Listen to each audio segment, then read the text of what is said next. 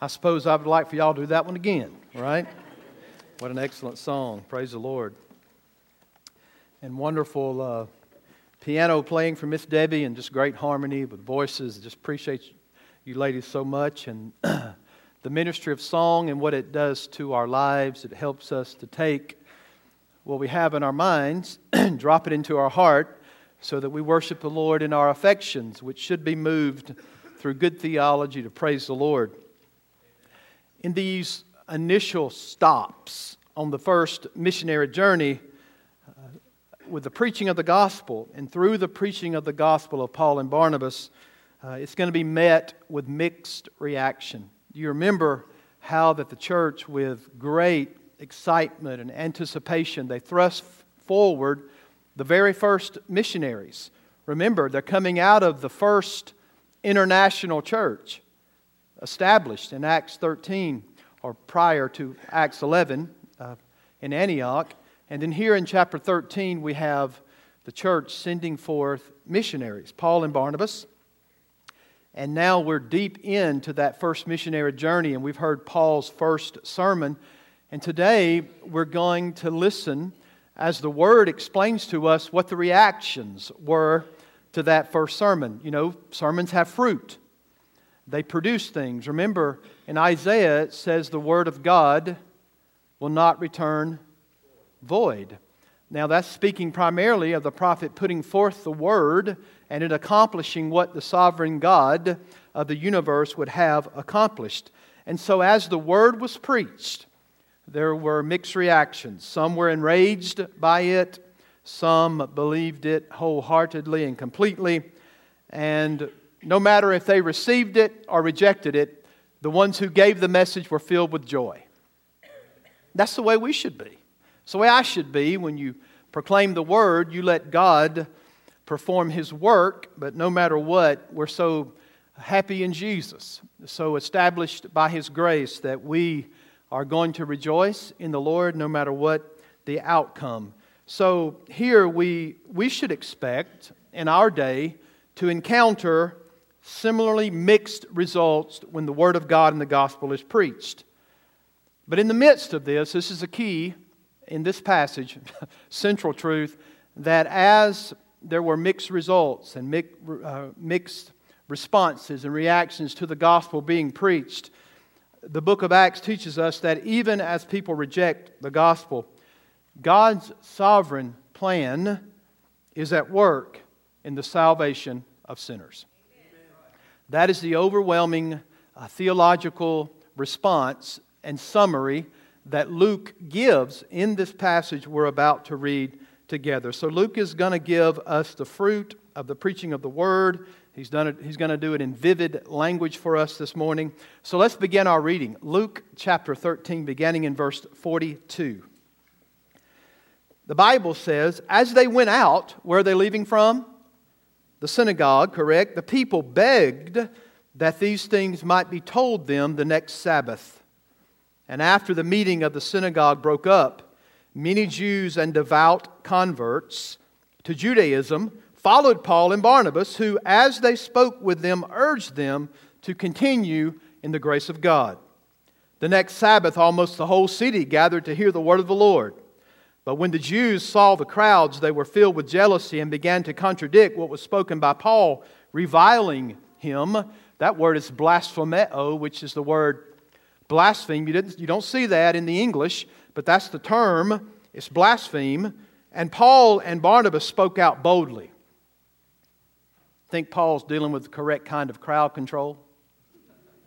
Paul speaks out boldly, saying it was necessary that the word of God be spoken first to you. He's speaking to the Jewish audience. Since you thrust it aside and judge yourselves unworthy of eternal life, behold, we are turning to the Gentiles. What a statement. For so the Lord has commanded us, saying, he's quoting Isaiah, I have made you a light for the Gentiles, that you may bring salvation to the ends of the earth. And when the Gentiles heard this, they began rejoicing and glorifying the word of the Lord. And as many as were appointed to eternal life believed. And the word of the Lord was spreading throughout the whole region. But the Jews incited the devout women of high standing. Boy, to have a group of women against you, period, is one thing. But those of prominent standing, okay, we're in trouble.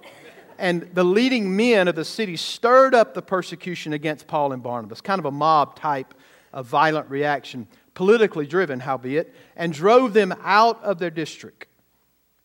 But they shook off the dust from their feet against them and went to Iconium, and the disciples were filled with joy and with the Holy Spirit. Preaching of the Word, mixed reaction, sovereignty of God. Those who were appointed that day believed.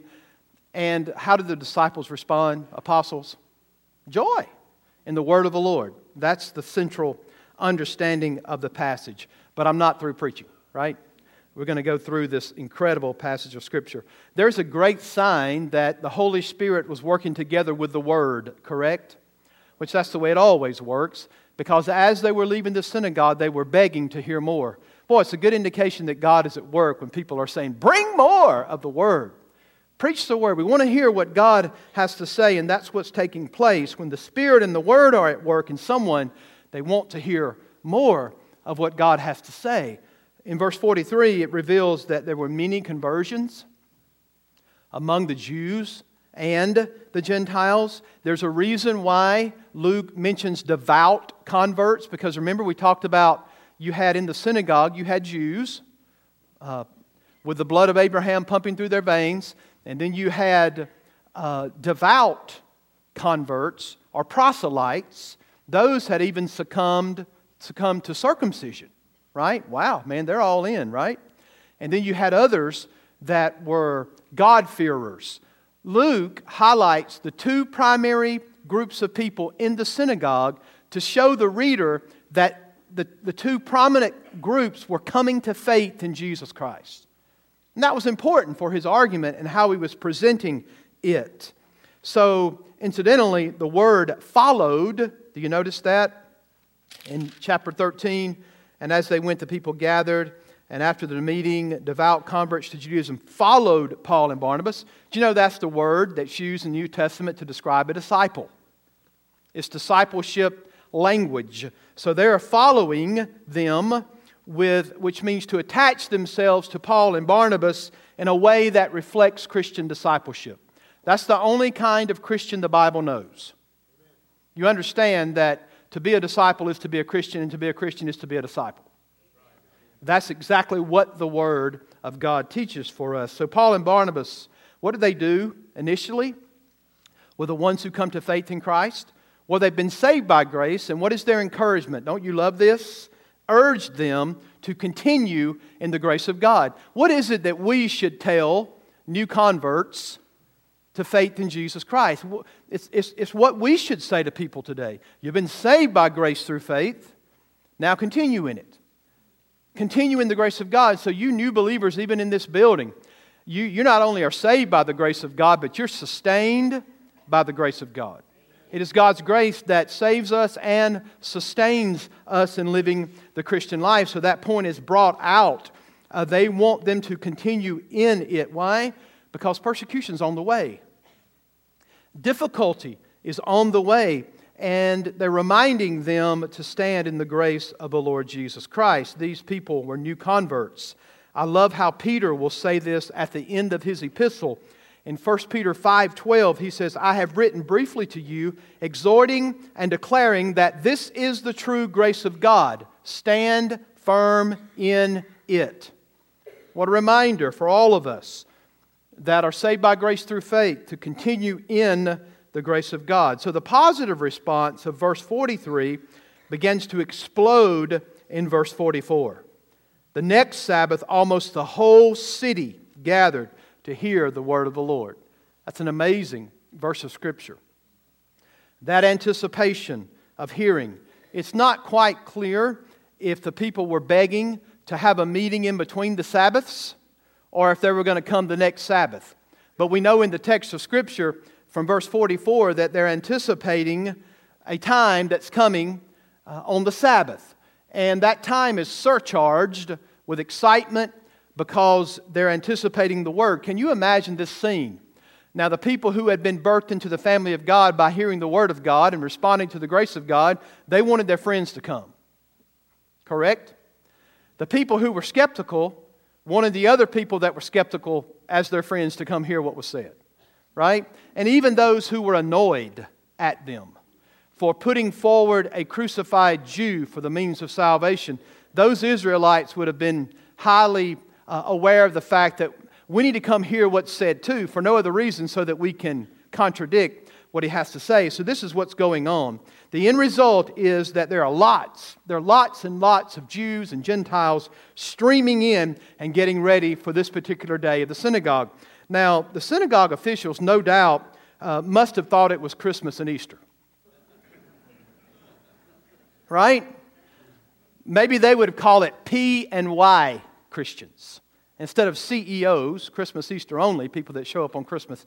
You know, I'm glad this text wasn't here on Easter Sunday morning, but still, we may call them P and Ys back in that day. Passover and Yom Kippur Christians. They show up for those 2 days. Needless to say, I thought that was just a side note, pretty good there. But people were gathering to find out what was going on at the synagogue. And notice how Luke states it. There's this tension building in the atmosphere of that day. You had the ones that had enthusiastically received the word of the Lord and the gospel. You had those who were skeptics, and then you had those who were just flat out angry at the teaching of the word. The fact that Paul would preach and Peter would preach that Israel's Messiah had come in the form of a crucified Jew. Remember Deuteronomy? Cursed is anyone who is hanged upon a tree. Of course, they didn't understand the fulfillment of that in Galatians 3, but the fact of the matter is, they're not real receptive to that kind of a gospel message. Verse 45 reveals the response of many of the Jews. Notice it. But when the Jews saw the crowds, they were filled with jealousy and began to contradict what was spoken by Paul, blaspheming him. Now, you think the Jews had on their Sunday best? I mean, they got their best clothes on. They're coming to their synagogue. By the way, it is their synagogue. Not just anybody's synagogue, but their synagogue. You wonder what their attitudes were when they came that day, when they looked up and saw all these Gentiles streaming into the synagogue. Do you think they might have said, "That's my seat"? Any of you Baptists ever done that here? When an outsider comes in, you're kind of looking over to make sure, or you come in the back door and look over at your seat. That's where I've got to be, you know, in order for God to work. The thermostat has to be perfect in the auditorium, and I have to have my seat. That's my seat. There's no doubt that they had these attitudes. They could have looked up and said, "Wow, here comes a Gentile walking in here with long hair, tattoos, and an earring. I may have to sanitize my hands after he leaves," right? They got these attitudes that are building up. But the text says really it's not about where they're seated, which I'm sure they had those attitudes, but it's more about the jealousy. Because they had come to that synagogue for years and years, or a good amount of time, and they had been given their spiel, and not many people came. But all of a sudden, the word of the Lord begins to be preached. People start showing up. We're told in Acts chapter 5 that it's the same kind of jealousy that they're filled with. So the reality is, they don't want others to hear what the Bible or what the Word of God had to say. So they're opposing the things that Paul would say. So here's the opposition. It's in the vein that Paul begins to preach the Word and begins to teach the gospel. And they begin to cry out, "Well, that's not true. What about Moses? What about the law? What about this? And what about that?" If you fast forward into Paul's writings, y'all do realize that in order to understand his epistles, you have to look at the missionary journeys, because missionary 1, 2, 3, those 3 journeys began to fuel what Paul would write, led by the Holy Spirit. So those 13 epistles that Paul wrote came out of the missionary journeys, some particular time being written. So in Romans, think about how he says rhetorical questions like, "What shall we say then? Shall we continue in sin that grace may abound?" Why? Because somebody could have said, "What are you teaching out there, that we just get saved free by God's grace and we don't have to do anything to get it?" Yep, that's right. You know, you could hear people saying, what are you teaching? You're dissing Moses. We've got to keep these certain requirements in order to be saved. And Paul says, What shall we say then? Shall we continue in sin? They could have been saying, what are you trying to tell us? That no matter how much we sin, grace can save us? That's right. But as far as continuing the lifestyle, Paul says, what shall we say then? Shall we continue in sin? What is our attitude once we come to faith in Christ? We don't sin thinking we're going to get more grace so we can sin all we want to. That's not how a born-again believer lives. We live as people who have been crucified to self. And so when he says that, he says, God forbid that be our attitude. But as you read through the epistles, you began to pick up some of the things that were probably said to Paul as he preached in these synagogues and as he was a missionary for the Lord. And I'm sure it grew out of his personal experiences, listening to the Jews contradict him and oppose him. And then again, Luke uses this very strong word, blaspheming. It could just mean slander, as he spoke of a personal attack. However, he could be highlighting the fact that Paul was preaching Jesus, and they were willing to say, we will not have this man rule us. It's very possible, and I think that's why he uses the word blaspheme, that they were speaking against God. Now, if you're familiar with the Gospels, there is an unpardonable sin, blasphemy of the Holy Spirit. And what does that mean? It means you're antagonistic and you are rejecting the message concerning God. So here's the deal when it comes to Paul using that word blaspheme. The fact of the matter is, in the Christian context, blasphemy would be rejecting Jesus Christ as Lord. Correct? That's exactly the height of the capital, number one sin, is to reject Jesus Christ as Lord. And they're antagonistic. They're blaspheming God. Because when you blaspheme the Son of God, you are blaspheming God. So in verse 36, Paul was really, really mellow and he was afraid of the crowd. Right? I mean, he was really prone on crowd control. But that's not what he does. And Paul and Barnabas spoke out boldly. This is a very, very important word to Luke. He uses it in repetition all the way through Acts. He pulls it together with the Holy Spirit. With the Spirit in you comes boldness to speak. And so Paul is preaching, and he has incredible boldness. And he is not pulling any punches. He begins to give out the word of the Lord. Luke, again, will use this term boldness. Now, did Paul know how his fellow Israelites could act? Who was it that held the clothes of the men who stoned Stephen?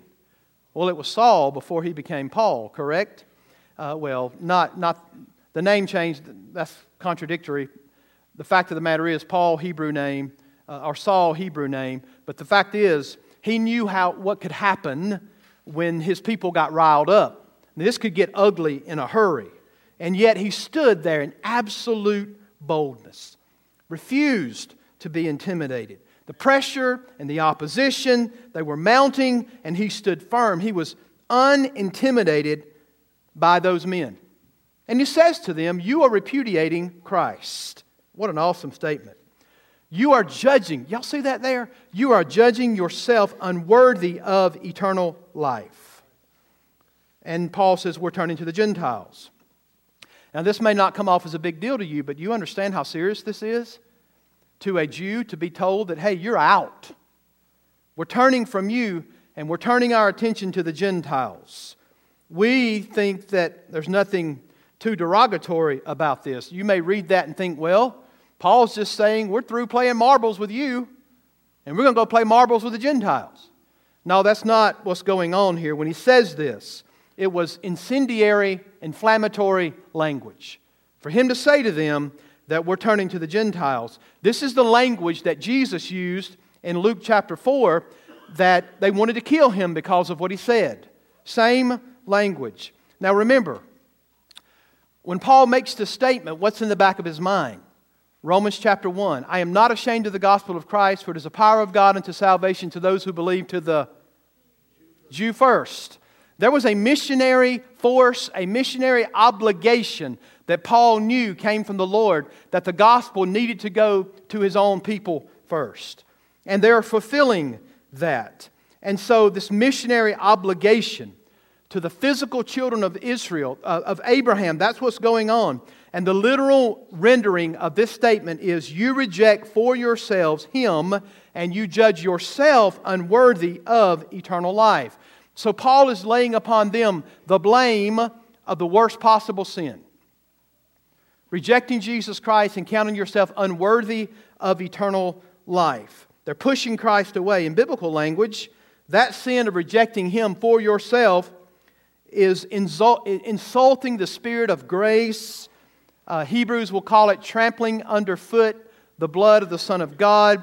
So it's the sin of blaspheming the Son of God. The sin of rejecting Jesus Christ is the worst possible sin of all. And for those who spend eternity in hell, this is going to gnaw at you for all eternity. Why? Because of the opportunities that you heard from sermons and Bible lessons, your parents' pleas to you to turn to Jesus and not to the world. The numerous things that were said to you, you've pushed away the greatest gift that could ever be offered. When you do this, you're judging yourself unworthy of eternal life. This is the very basic language that Jesus used when He talked about the feast in the Gospels. You remember that story? Those who would not appropriately dress for the feast are declared to be unworthy for the feast. Same kind of terminology that Paul is using. So, he's putting the full weight, culpability on those who have just rejected the message that he preached. Boy, you're talking about meddling now. You're talking about preaching the Word and then turning right around and laying the indictment of culpability, the full weight upon them. No one's coercing them to disbelieve. No one's twisting their arm to reject the Lord. They freely rejected Him. It was not God they were rejecting, but themselves. Did y'all notice that in the way it's worded? This is always how unbelief manifests itself. The unbeliever thinks he's laying an indictment against God by saying, you're untrue, you're untrustworthy, you're unreliable. But in reality, unbelief, and in unbelief, the indictment against self is where it really is. It's judging yourself unworthy of eternal life. Wow, what a statement. When you reject Christ, you are judging yourself unworthy. The judgment is brought upon you. It's not an indictment upon the God who saves. It's an indictment upon the one who rejects. Wow, what a statement. As one old theologian said, why was I made to hear His voice and enter while there was room when thousands make that wretched choice and would rather starve than come? Wow. That's what's happening here. They make a choice to rather starve than come to Jesus, and thus they count themselves unworthy of eternal life. What did the Jew hear when they heard the phrase eternal life? Well, for a Hebrew, that was Israel's hope. Eternal life. And Paul turns around and says, you've counted yourself unworthy. You've judged yourself as unworthy of attaining eternal life. Why? Because they had rejected Jesus Christ. Paul proceeds to say something incredible here. In our verse given to us in verse 47, for so the Lord hath commanded us, saying, do you know where that comes from? Isaiah 49:6. Does anybody know what that's about? It's a messianic statement. In Isaiah, it is saying, Jesus, you are going to be a light to the nations. It's talking about Jesus. But do you notice something interesting about Paul? When Paul uses this, he is saying that we have been commissioned to be that light. Okay, y'all see this? It's important. I have made you a light for the Gentiles that you may bring salvation to the ends of the earth. In other words, in its context, Paul is preaching a sermon, and he is saying to them, Isaiah told Jesus Christ, you're going to be a light to the nations, but I'm telling you, the reason I'm preaching this to you is because Jesus, the same commission He had is the same commission we have. To be a light to the Gentiles. It's a servant song, and if you've ever read it, you know it's about Jesus, and then yet the apostle turns around with missionary force, and he says, that's what we're supposed to be doing. We're supposed to be taking the gospel to the ends of the earth, taking the gospel to the nations. Who was supposed to do that originally? Or what was God's primary commission upon the Israelites? To be a light to the nations. Have y'all read y'all's Bible? Amen. Right? That's why He commissioned them. Instead of being a light to the Gentiles, what happened to them? They became a barrier to the Gentiles. So when the true Israel comes, and His name is, right? The true vine, the true Israel, that was the Lord Jesus Christ. And when He comes, He accomplishes all that Israel failed to do. He's identified as the one who will be a light to the Gentiles. So this passage is quoted also in Luke chapter 2 when the Son of God entered this world in human flesh. You will be a light to the Gentiles, to the nations, to the ends of the earth. You will bring salvation. So Paul presents this as a passage for a commission for you and me. For all of us to fulfill what God has called us to fulfill. In other words, we're commissioned to be a light to this world. This is why Jesus lets Paul know that to persecute the church is to persecute him. Do y'all remember that when Paul is saved on Damascus Road in Acts 9? Jesus says to him, Saul, why are you persecuting me? And Paul is thinking, I'm not persecuting you, I'm persecuting these people who claim to love you. But Jesus said to persecute them is to persecute me. And so this is the same connection. Jesus is commissioned to be a light to the nations, and He commissioned His church to be a light to the nations. And Jesus said this, as the Father sends me, so send I you on that commission. So Paul was very aware of this. Let me ask you a question. Are we doing this? Do you see any differentiation between Christ coming into the world as a light to the Gentiles and you as a disciple being a light to the Gentiles? If you do, you're wrong. You should not see any differentiation between Christ's commission to take that He was going to be a light to the Gentiles, and that's exactly what God has called you to be. We are commissioned to shine the light of Christ all around us. God help us to be conscious of this particular truth. Just as Jesus was a light to the world, you are called by God to be salt and light before the world. You know, we are either good conduits of light or we are obscuring the light of Christ. Amen. I heard Herb Hodges once say this. We're either a bridge to others seeing Christ, or we're a barricade against those who would pursue Christ. Whichever way, we're either a bridge or a barricade. Which one are you? How are you doing? Are you a conduit of the light of Christ in this world, or are you obscuring that light? The commission to the Messiah is our commission. The commission given to Him is our commission. We're commissioned to be light to the nations. Now, you think the atmosphere was electric in this place? As the Word was preached, as there was a response of people coming to know Christ, and then you had the Jews opposing Paul. Whatever he would say as he preached, they were opposing what he had to say. Now notice how the Gentiles respond. Verse 48, and when the Gentiles heard this, they began rejoicing and glorifying the word of the Lord. Isn't that awesome? I mean, just think of the tension in that place where the word is preached and there's opposition. There's skeptics in there. And then Paul gives this incredible announcement in the midst of all the anger and hostility. He makes this announcement that the gospel is to go to the Gentiles, and the Gentiles are like, whoopee! Right? I mean, other people are angry, but yet they're jumping up, high-fiving one another because the gospel was not only for them, but for their kinsmen. I mean, they're glorifying God, and who they're giving the credit for it. They're not giving the credit for their salvation to themselves, that they found something that they needed to put on their shelves. It's the fact that God found them. That the grace of God and the Word of God changed their lives, and the Bible says that they're rejoicing. Just think about this scene. Anger and hostility on one hand, and honor and praise to God on the other. All in the same room. Mixed reactions to the Word of God as it is preached. And so, they're ecstatic, they're filled with joy. You got to appreciate the scene. What is our tendency when things get uncomfortable? We just kind of slump down a little bit and we get quiet. But even in the midst of it being quiet, as Paul is preaching and people are getting angry, you got people who are ecstatic. And they're praising God for such a great salvation. They're giving Jesus Christ the credit. Now, in the midst of all of this, Luke gives us a theological analysis of his summary statement of what's going on that day in the synagogue. Are y'all ready for it? And as many as were appointed to eternal life believed. Now, the fact is, this is one of those verses that people like to jump over.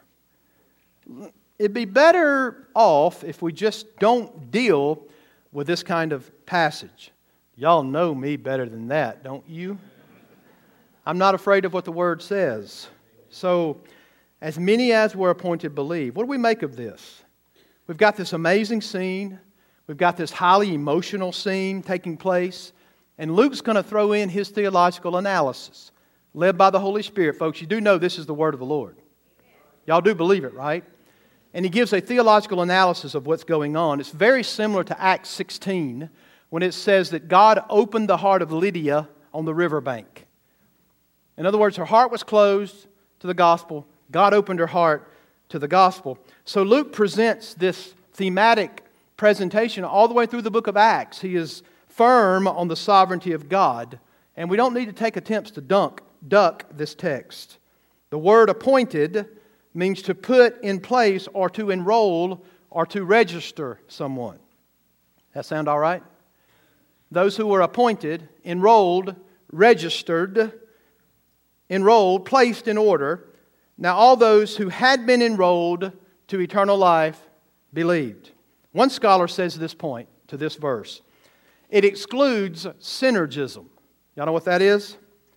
Synergism is when two people are working together. Well, this is the way most people view their salvation. God did His part, and I do my part. And everything's going to work out, right? God and me are in a co-op working together. Folks, I want to remind you, if this teaches you nothing else, it better teach you that God is sovereign over salvation, not you. It better teach you to have humility before God Almighty. Because when you read a statement like this, if you're a Bible student, you're going to slam on brakes at this one. And you're going to stop and you're going to think for a moment, God, what are you teaching us in this particular passage of Scripture? Do y'all think grammar is important? Now, when I was in high school, I didn't think it was too important. But when I sat in my first Greek class, I was like, I wish I'd have paid more attention. Right? Because our Greek teacher had to teach us English, and we're still not too good at it. None of us are, really, if the truth be known. People in foreign countries speak better English than we do most of the time. But the fact is, grammar is important, especially here. And I want to tell you and testify to you that there's only one grammatical choice that we have here. You know, sometimes we go to the text and we say, well, man, there are a few things this could actually be saying. Not so when it comes to this particular passage of Scripture. You only actually have one grammatical option. Now, here's what we have. Am I boring you? How many of you don't want to hear this? Raise your hand. All right, everybody on board? Okay, you said it. The clause has two verbal parts. It has a finite verb, which is believed. And then it has a participial phrase or participle, having appointed. That's the participial phrase. The participle is in a perfect tense. It is a perfect participle in the Greek. And in this construction, the action of the perfect participle always is an antecedent to or prior to the action of the finite verb in the sentence. And you say, what in the world does that mean? Here's the significance. Having been appointed to eternal life is prior to, antecedent to having believed. There is no other grammatical option. There's no way grammatically to get around this fact. So if Luke wanted to suggest that the action of God and the appointing of eternal life was synonymous with belief, then he would have used a present participle. But he didn't, folks. He used a perfect participle. So this is consistent in the New Testament. You do not have an occasion when you have a perfect participle in conjunction with a finite verb that the antecedent is always the participle. Every single time. You can't get away from that. So all of those that God had priorly appointed to eternal life that day believed. Man, it makes us pause and stop, doesn't it? It makes us think, oh Lord, that's heavy. It is heavy. But you just don't jump over it and not preach it. You know what I'm bound to do? I'm bound to tell you not what any system in the world says. I'm bound to tell you what this book says. I have no allegiance to any theological system. I have an allegiance to what this book says. And this book says that those who were appointed on that day believed. So the immediate cause of their faith was the Word and the Spirit working together as Paul preached the Bible, right? And the sinner came to the point of faith. But the ultimate cause was the divine appointment of the King who is sovereign over the entire world. That is the ultimate understanding. What should this do for us? By the way, the title of the sermon was An Eternal Appointment. And all of us have one, don't we? An eternal appointment. This should do two things to us. First, this should absolutely humble everybody in this building. Do you realize that as you believe the gospel of Jesus Christ, it was not simply a belief that came from you, it was not your volition, it was not your strength or your power. When you came to faith in Jesus Christ, it was because God produced in you the fruit of His appointment in order for you to believe the gospel. Man, folks, does that not make you just want to get right on your knees before the sovereign God and say, why was I able to hear your voice in the same room when thousands starve rather than come? Why was I able to hear your voice and come to the gospel? Why was that? You know, people who walk around so bogus, so hyped up, and look what I did. That's not what salvation is supposed to do. Salvation is supposed to make you think, oh Lord, I'm going to boast in the cross of Jesus Christ and it alone. I'm going to boast in the work of Jesus, the work of God for me. So the number one thing this ought to do is bring humility to us. Throwing all pride aside, we have to boast in the work of God for us. I would still be in my sins had it not been for that appointment. Y'all realize that? I'd be dead in my sins were it not for the appointment of God. And the second thing is, this ought to give us a catalyst to be willing boldly to proclaim the gospel. Why was Paul not afraid that day? Because God handles the appointments. Hello? Why was he so bold? Because he believed in... If anybody believed in the sovereignty of God, it was Paul, because he was trying to kill Christians and then turned right around and God put him on his back, knocked him off his horse. He fully understood, so we can be bold. It's not my persuasive speech that saves anybody. It's not my ability to package it in such a way where you're going to say, whoa, that's good. That's not how you're saved. You know, man, this just frees us up to give us the boldness to say salvation is only of Jesus Christ. It gives us bold speech, not persuasive speech, because if a single soul ever comes to faith in Jesus Christ, it's because God did it, not this preacher. It's God who saves. Charming words won't save a soul. Now you ought to be winsome, and you ought to run up to somebody and say, turn or burn, brother, right? You ought not be that way, but you need to be winsome, and you need to be kind, because the Bible tells us that. But certainly, our boldness comes because we know that Jesus saves. Salvation is of the Lord. So you know what you can do? You can have boldness as you pray for your kids, as you pray for your parents, family members, co-workers, neighbors. Keep sharing Jesus. Keep praying for them. Keep beseeching the throne of grace, because God is the only one who can take care of the appointment. God is the only one that saves. Do you know this was the very foundation for all missionary endeavors that we're aware of?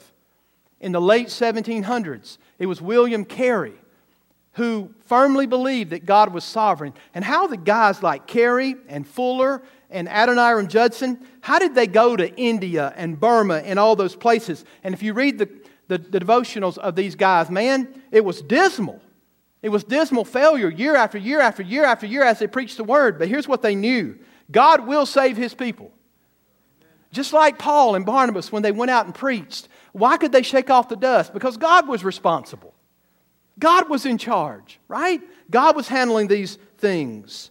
His Word will not return void. Our God will accomplish His purposes. Now, according to verse 49, and the word of the Lord was spreading throughout the whole region. I grew up in the South, and in the South you got a lot of things, but one thing that's aggravating is kudzu. Man, that stuff just reproduces.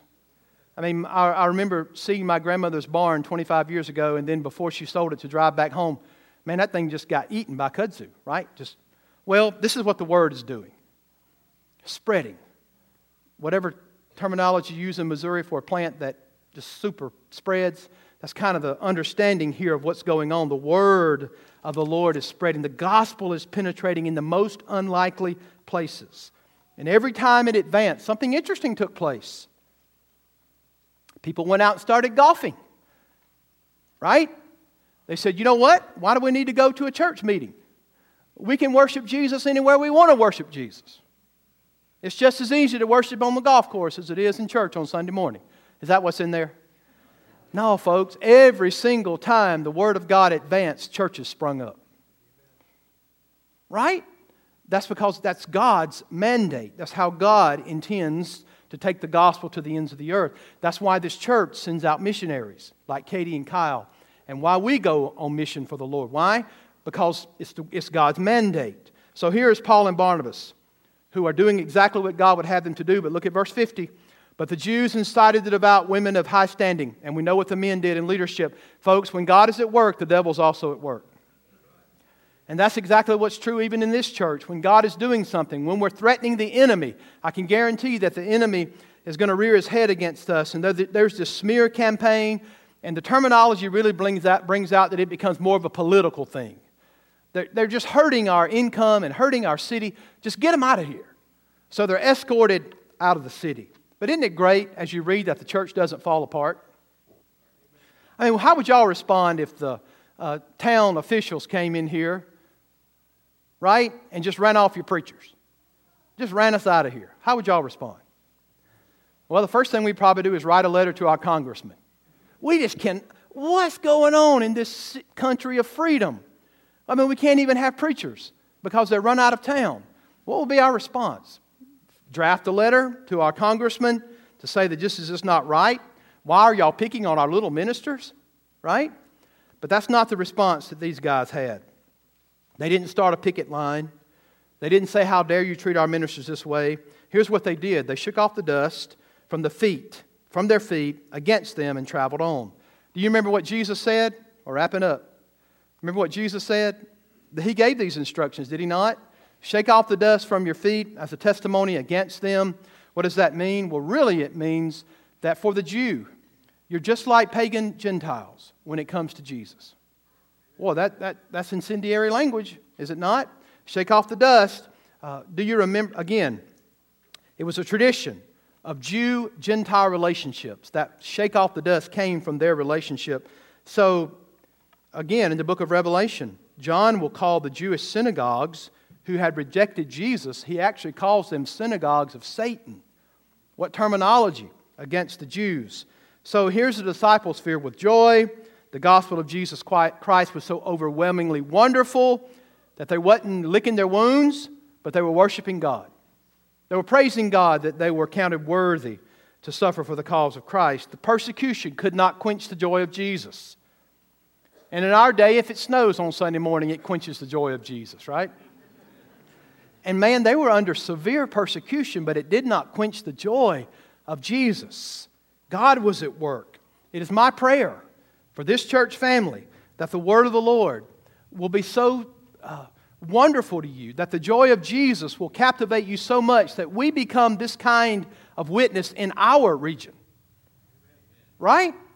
That we would have such joy in Jesus that we do this. May our joy empower us to be witnesses to Him. No one is ever outside the grace of God. God can save anybody, anywhere, anytime.